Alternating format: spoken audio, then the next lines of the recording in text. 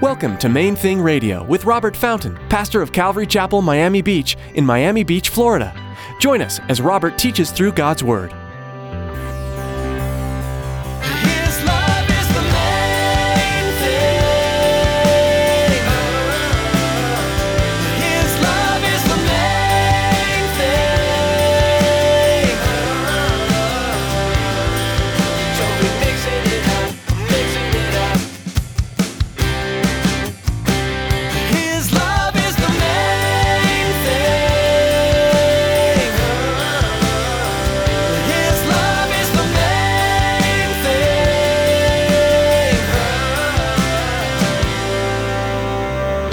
Without faith, it's impossible to please God. For he who comes to God must believe that he is, and that he is a rewarder of those who diligently seek him. Such a simple definition of faith. Believe that God exists and that he's a rewarder of those who diligently seek him. See, a lot of people believe in God. A lot of people believe that God exists, but they don't really trust him a whole lot. Do you see that? A lot of people believe in God, but they don't necessarily believe that he can be trusted. What are some of the thoughts or examples that you would give to someone if you were asked to describe what it means to have faith? Unfortunately, many people limit their definition of faith as simply believing that God exists and that his Son died for us. As Pastor Robert will teach you in his message today, faith is much more than believing in the life, death, and resurrection of Christ. It's also trusting the Lord with our time, resources, and commitment. Stick around after today's message from Pastor Robert. I have quite a bit of information that I'd like to share with you. Our web address, podcast subscription information, and our contact information. Now here's Pastor Robert in the book of Hebrews chapter 11 with today's edition of Main Thing Radio. His love is the main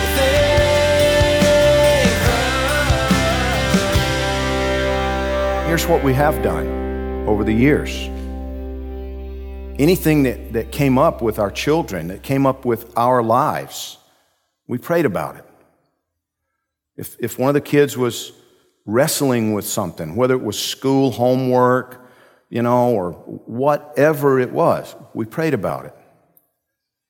When we were wrestling with things, we were open with them and we prayed about those things. And we actually talked to God about the questions, about the struggles, about the fears. Elizabeth would, pray with the kids to find a parking place in South Beach. Yeah, that can be a major mission. On some days, you got an appointment and, right? But she prayed with the kids about that and together they talked to God about those things. Together we talked to God about things before they went to bed. When we would get ready to go on a trip somewhere.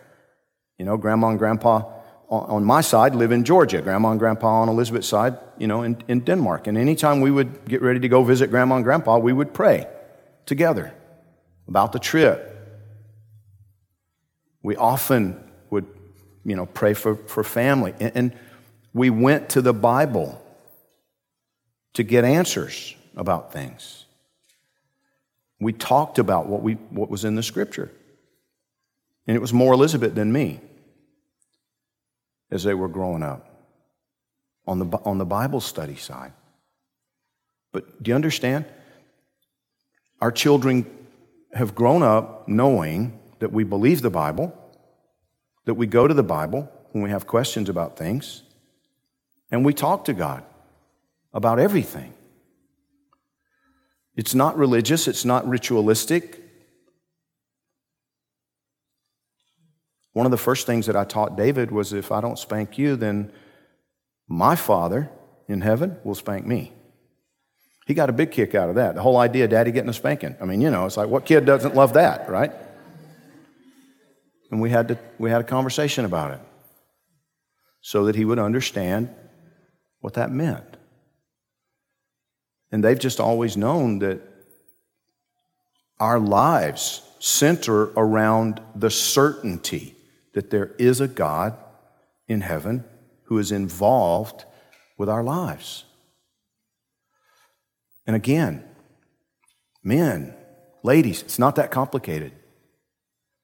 If you believe it, they will believe it, more than likely. If you read the Bible in front of them, if you read the Bible a little bit with them, if you when they come to you with a question or something that they don't know how, I don't know what to do with, well, then let's pray. Let's ask God, God, what do we do with this? We don't know what to do.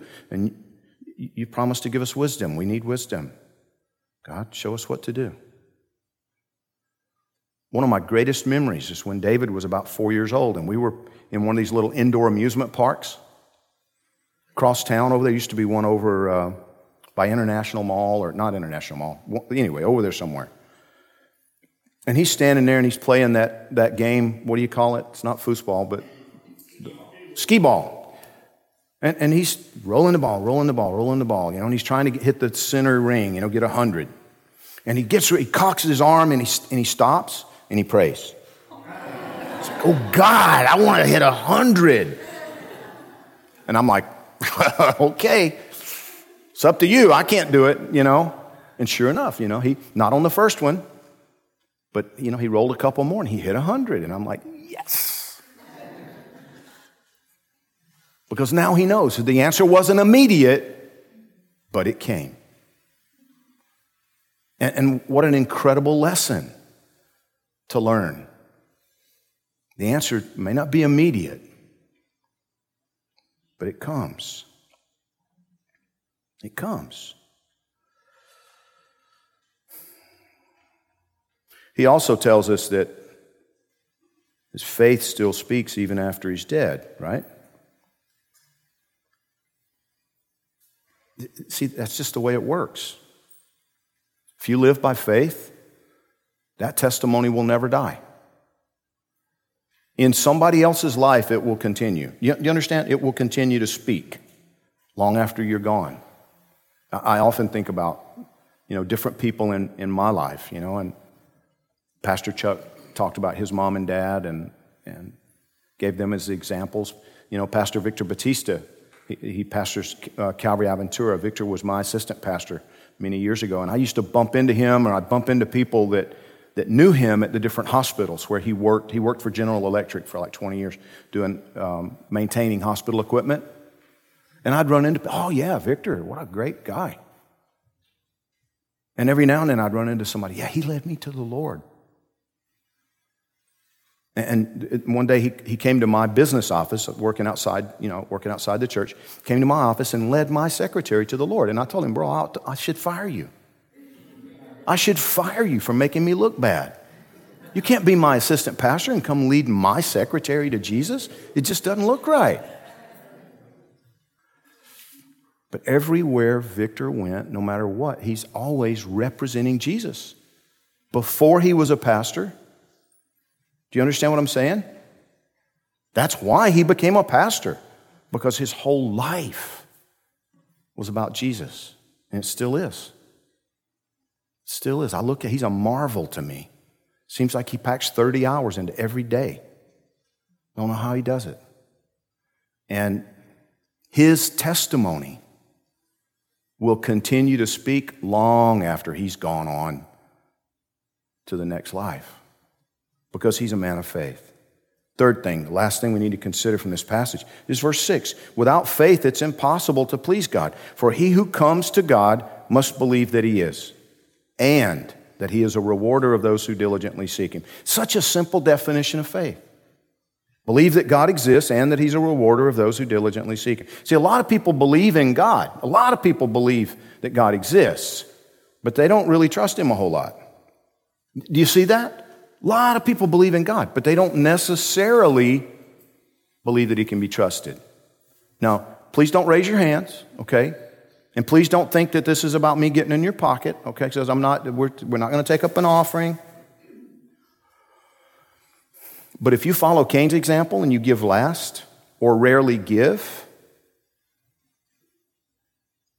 you're not trusting him. You don't really believe deep down that if you gave the best first, that he would make sure everything else is taken care of. Even though he has promised it, he wrote it down, even though it's clearly in the book, you don't just not so sure about that.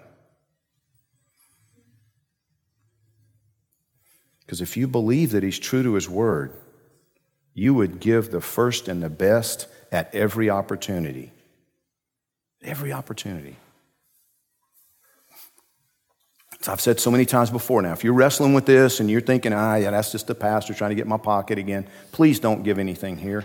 Please don't give anything here. Give it somewhere else.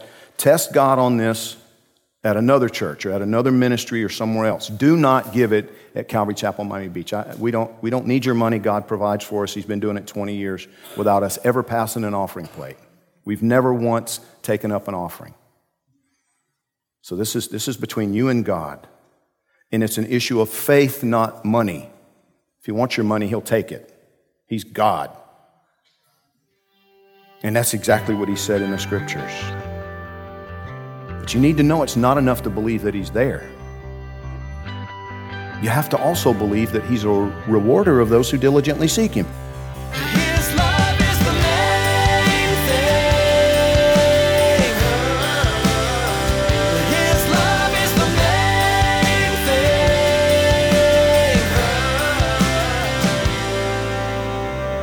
We're so glad you joined us today on Main Thing Radio. It's our hope and prayer that you were touched by what you just heard. Before our time is up today, Pastor Robert would like to share a great testimony of how God is working through this ministry. You know, not long ago, we got a really cool letter. Actually, I guess it has been a while now, maybe a year or more, but we got this really cool letter from a lady named Desiree who was listening to our program from within a maximum security prison up in Georgia. And she realized, she heard on one of the programs that I'm from Georgia, so she reached out. She was all excited that she had, just some sort of common ground with this guy she was listening to on the radio teaching the Bible every day. And she asked if it might be possible for us to send her some Bible study material, something other than, she said, I don't want workbook stuff, I don't want the fluff stuff, I want things that'll really, some tools that'll help me study the Word of God for myself. She said, for the first time in my life, I want to do it, I have time to do it. So we did that. We sent some books, we sent some Bibles for some of the other ladies there because they then asked for that, and they started a little Bible study group, and God was just using that little 15-minute Main Thing radio broadcast every day inside that prison. Wow, what a great testimony. If you'd like to share your story, please visit mainthingradio.com. Thanks for tuning in today to Main Thing Radio.